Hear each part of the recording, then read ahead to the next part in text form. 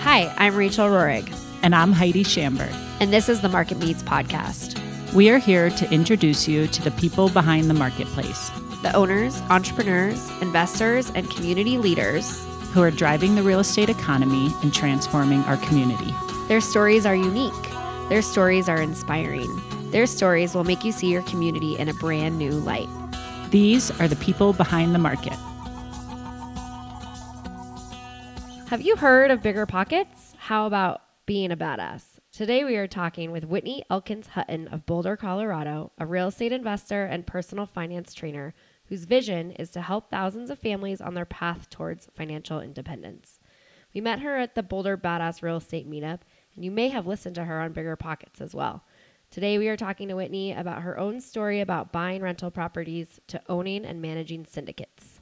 So we met at the Commercial Real Estate Badass Investment Group, very first meetup in Boulder, Colorado, and I was drawn to Whitney's, what I would call her boss babe, basically, which I do think that because you've got just a confidence in what you're doing. And I know you've done several different things, I think, since college. And it sounds like you're right where you're supposed to be right now. And in the last less than 10 years, you've been working on your real estate empire. And what I remember from our very first discussion is how quickly you have acquired properties and how little you started with. Yes, yeah. So my real estate journey starts back in actually 2002. And I bought a house, a single family house. I was in a relationship at the time, and about a month after closing, the relationship fell through. And I kind of panicked. I was like, what am I going to do? Oh my gosh. So I found a bunch of roommates. I was 25 at the time. Found a bunch of roommates, stuffed them in the house. The house needed a cosmetic rehab, not too much, about $8,000 in materials and then a ton of sweat equity. And they didn't mind living in a little construction dust. And, here we are. About a year later, I had an investment. I hadn't paid anything in rent or a mortgage, had money in my pocket and sold it for $52,000 above what I paid for it. And so that was kind of like when the light came on for me. Amazing. Real estate's awesome. Yeah, right? That's awesome. Didn't go so well in the next deal, but I've learned a lot since. So how long ago was that? The first deal was in 2002. So it was the wild, wild west of lending where I was 103% financed on it. So I actually got into real estate for 0% down. I got a loan from a family member for $7,000 to actually close the property. Immediately took out a HELOC on it and paid them back, and I was 103% financed. Whoa. Yeah. I don't suggest on doing that now. I don't even know if you can do it now. Yeah, they won't let you do that anymore. That's so funny. Well, tell us, though, about that second deal that didn't go as well. Oh, second deal. I am pretty sure I'm the only person that's read Rich Dad, Poor Dad and totally failed. I violated every immutable law of real estate, bought in the mountains, didn't understand where I was buying. I love the house. The house was perfect for me, but I wanted to try to repeat the process, put roommates in the house, Sure. Make a little bit of capital, trade up eventually. And when I went to sell the house, I quickly realized, one, there was a repair on the house that needed to be made that caused a lot of damage. So we can table that for a second. But I quickly realized that the person I'm selling to was a retiree. And at 8,000 feet, they don't want to climb 19 steps in the wintertime to the porch. So bought the wrong house in the wrong location. And then how I almost lost it on that deal was that a few hours after closing, the neighbor's bus fell into the roof of the property. It was built into a mountainside. Oh my gosh. Oh no. And the retaining wall that we had repaired for tens of thousands of dollars during the due diligence period collapsed. So the supposedly bomb-proof wall. And the whole entire time I'm looking at this repair that's happening. I only had to bring $6,000 to the table to make the repair. All the rest of the responsibility fell on the buyer. And I'm going, guys, if they just move the bus and keep it off the retaining wall, everything will be fine. Oh. Some things you can't control, though, like the neighbor. Oh, no, you can't control the neighbor. Yes. Anyways, long story short, that was at the beginning of the decline. That was in 2006. So we're right at the beginning of the decline. The mountain communities, it started getting hit really hard at that point in time. And it wasn't until 2008 that it trickled down to, major markets. But anyways, at this time I had met my husband. He was watching me go through this whole drama. And no sooner than we closed the house, we were looking to buy a condo. And he was like, "You're nuts." I'm like, "I got it figured out. I'm good." This time, right. You're like, I've learned all the lessons now. I'm ready to do it again. Yes. I felt I had paid for my education at that point in time. Right. And then, we entered the Boulder market, and my husband wasn't ready to start investing. So we just started with our primary, bought a condo and fixed it up, flipped it, bought another, fixed it up, got into our primary today. And we purposely bought our primary as a rental, thinking that we were going to move out. And just never did. It never did. Yeah. No, the market took off on us here in Boulder. So, we just kind of paused for a little bit. And it wasn't really until 2016 that we launched our full careers into real estate investing. So that's really only 3 years ago. And how many properties do you own today? So I own 17 single family homes. That's recently come down from 28. The majority of the past 6 months actually selling, harvesting a lot of equity in some of my properties that I appreciated, and then completing a few flips. I also am in partnership, hold 2,400 multifamily units and then 1,400 self-storage units. Did you see Whoa. my eyes just keep getting bigger and bigger? Like there wasn't room for them to get any bigger. So we're leveraging a lot of different investors in order to make those numbers. I bet. Are you managing these properties? Oh, no. Yeah. No, I don't. Are they syndications or do you own them? They're syndications, yes. And are you just an owner in the syndication or do you manage the syndication? So I'm on what you call the two sides of a syndication are a limited partner and a general partner. So in these deals, I'm on the limited partner side. And it's just recently that I'm transitioning over to the general partner side. Can you tell our listeners a little bit more about syndication and what that means and what that looks like for just like one example of ones that you're in? Sure. So a syndication really means that it's a group of people that are going in to take down a deal or an asset. Syndication just means group. So when you're driving around town and you look at in a multi-family building, let's say like 100 units or above, it's most likely owned by a group of people that have come together and pooled their money. And so there's usually, like I said, two sides to the deal. The limited partners, those are the people that are bringing majority of the capital for the down payment and the initial capital reserves. And then you have the general partners who are putting together the actual deal. They're the ones that are finding the asset and then putting all the other, team members in place, like the legal in place, the accounting in place, bookkeeping, property manager. So they get paid when the asset sells, refinances or sells. They get paid a little bit along the way through a few fees, but they're acquiring an asset and making their capital on the back end whenever the asset sells. So it's a great strategy because the limited partners, depending on how the deal is structured, the limited partners might make cash flow in hand now and then get a little bit of an equity bump at the end of the deal. The general partnership, they're making a teeny bit of money along the way now, and then they make a bunch of money on the back end when the asset sells. Great. And do general partners typically have to put money in as well, or is it just more of like a manager? They don't have to put in money. However, if you want to create alignment with your investors, it's nice if you can. Great. So because they have skin in the game. Yeah, no, it makes total sense. I was just curious if it was, you could be both essentially. Like, oh yeah, you can definitely be both. And a lot of syndicators are both. What projects are you working on now that you feel comfortable sharing? So I can talk about a few deals that we've closed. And so we recently entered into the South Carolina market in Greenville. And I don't have deal specifics in front of me, but we're looking at properties that are 200 units and above in, a market where there's good job growth, good income growth. Headquarters, Greenville, a lot of headquarters are coming and repositioning their headquarters there. So, there's a lot of belief in the market is going to continue to grow. We're also looking at population growth.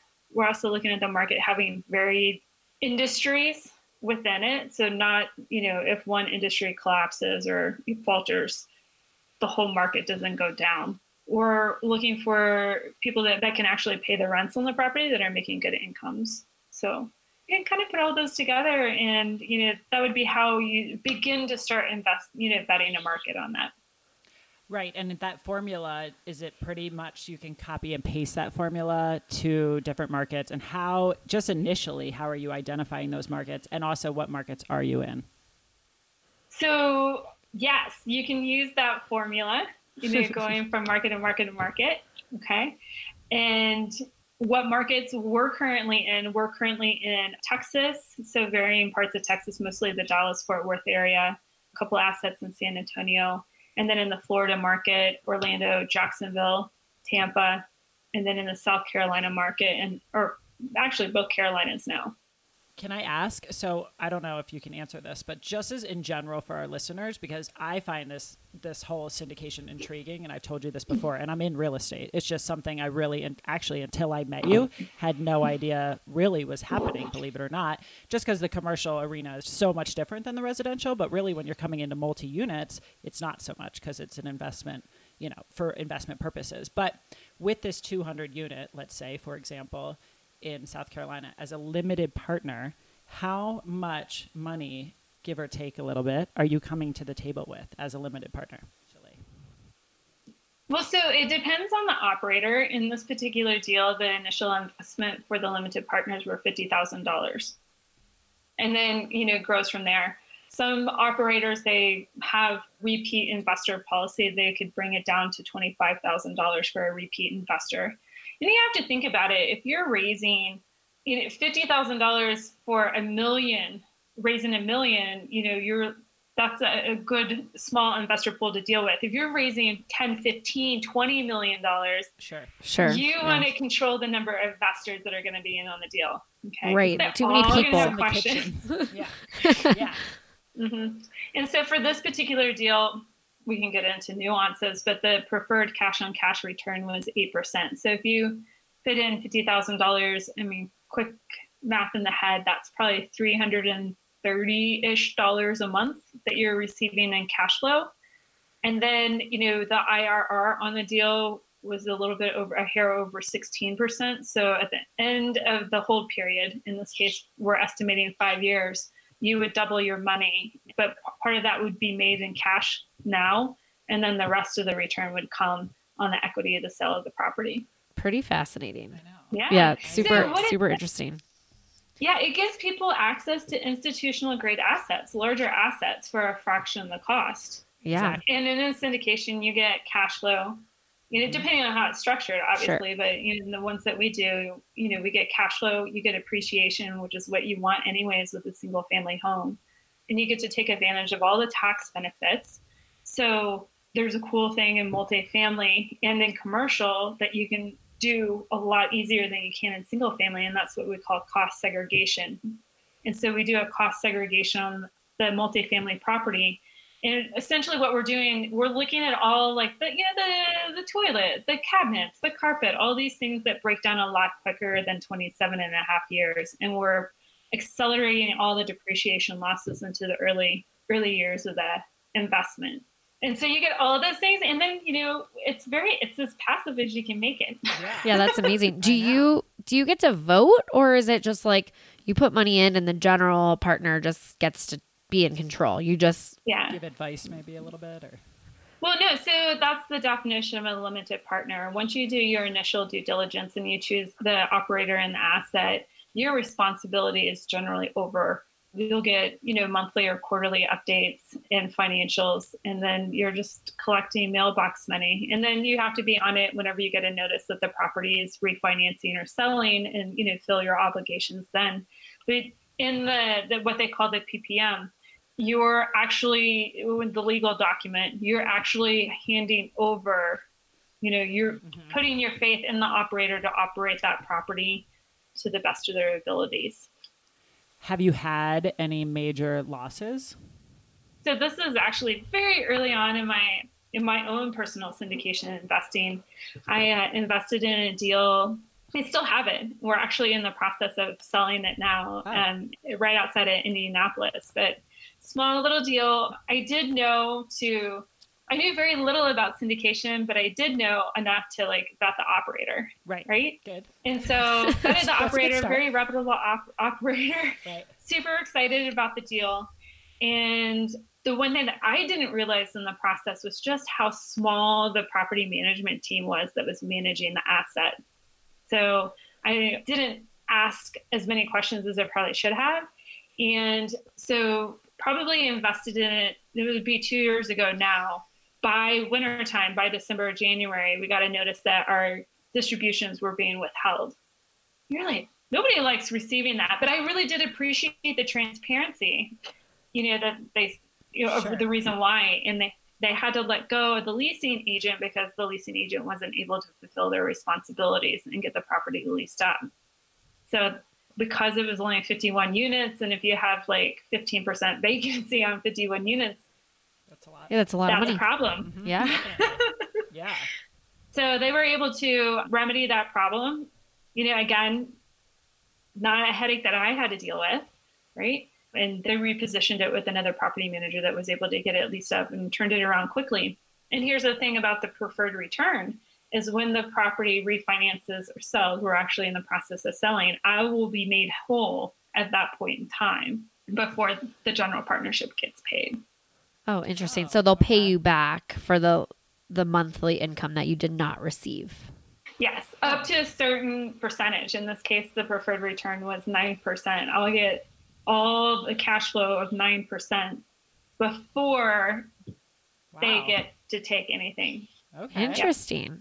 So Yeah. cool. That is really cool. From your learning experience with that, what processes have you changed to make sure that because I imagine you're dealing with, Texas and South Carolina and all of these different places.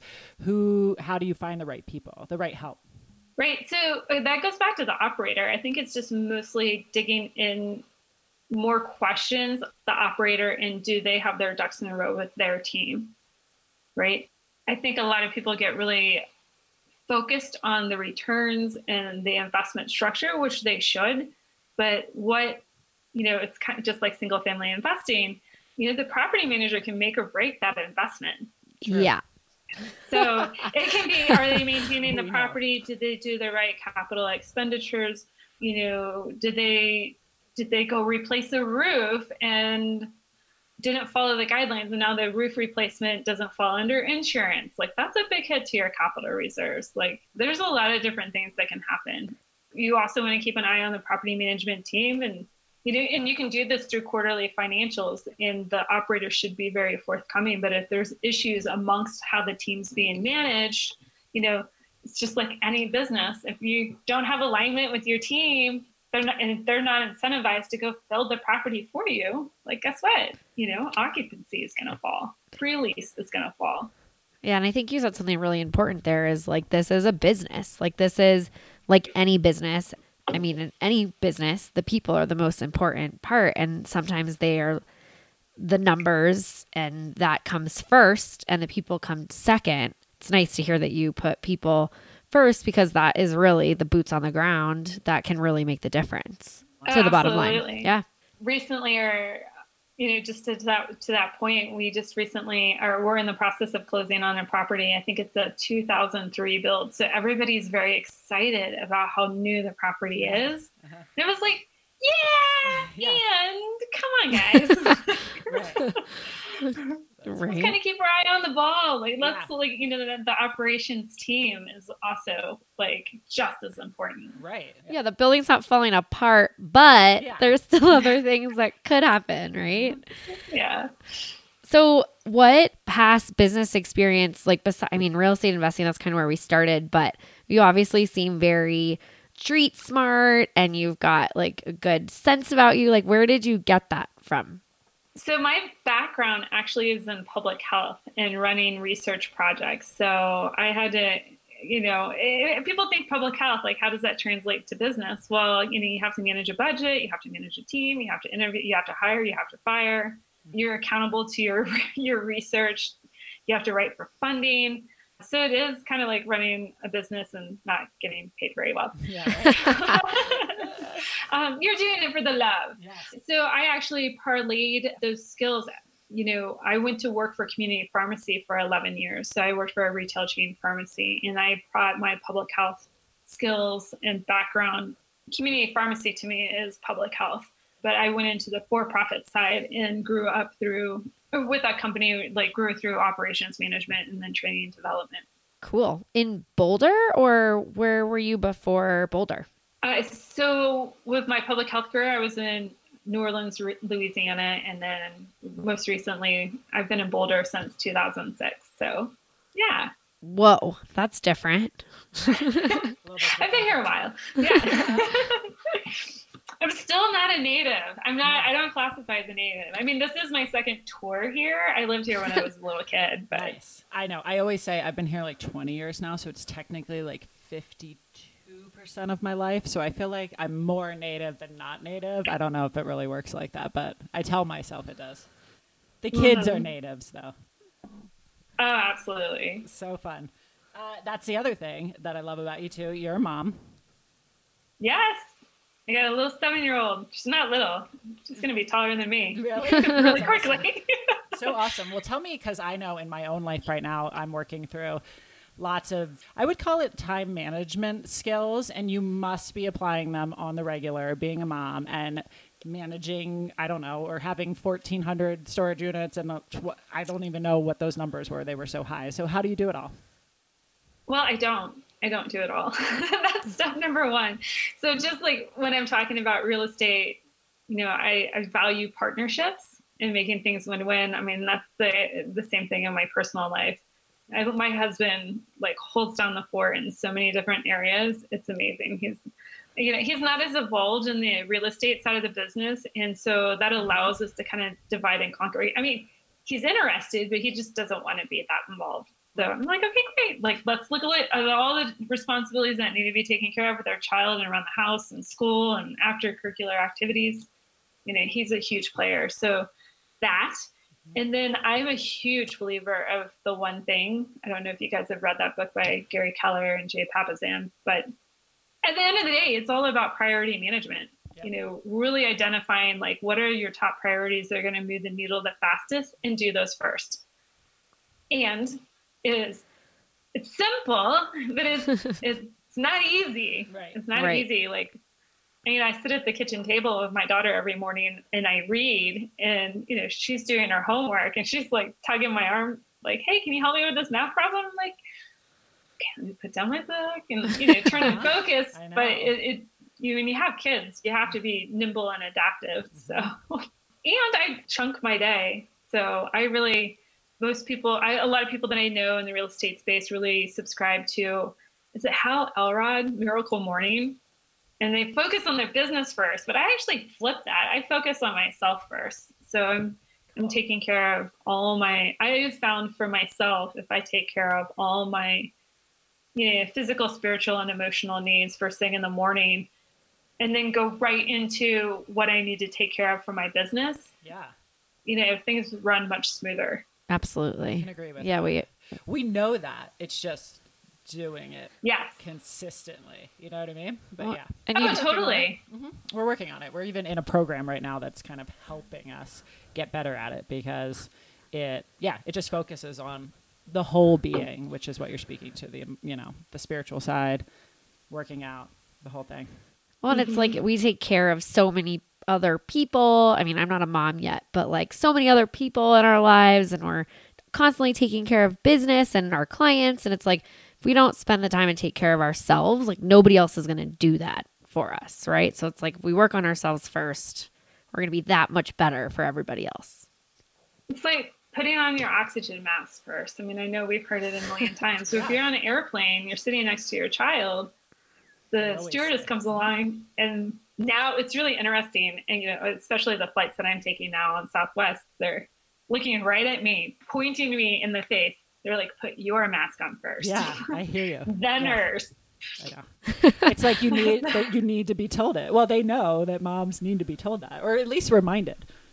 Exactly. Yeah. And it's not a perfect science. I mean, if I get it right, 80% of the time during the week, I'm happy. Mm-hmm. I'm moving the ball. But, I think it's focusing on the priorities, learning about partnership, but you still have to put the plan in place and execute the plan. And I think setting that time aside to actually think what it is you need to do and in what order, and what's the most important thing that you can be doing right now that would make everything else easier and necessary, lining up those dominoes. It's really hard for a lot of people to sit and think. I'll raise my hand on that one too. So that's another huge one. Absolutely. That's really good advice. So, I mean, obviously you're on a podcast right now, and I think you've probably been on other podcasts. Is that correct? Correct. Sweet. What podcasts do you currently listen to? Oh, I listen to several. Like, podcasts have been my education. Yeah. Yeah, absolutely. And I'm not going to say I have a degree in real estate, but I mean, if there were one, like I have hundreds of hours of listening on podcasts on real estate.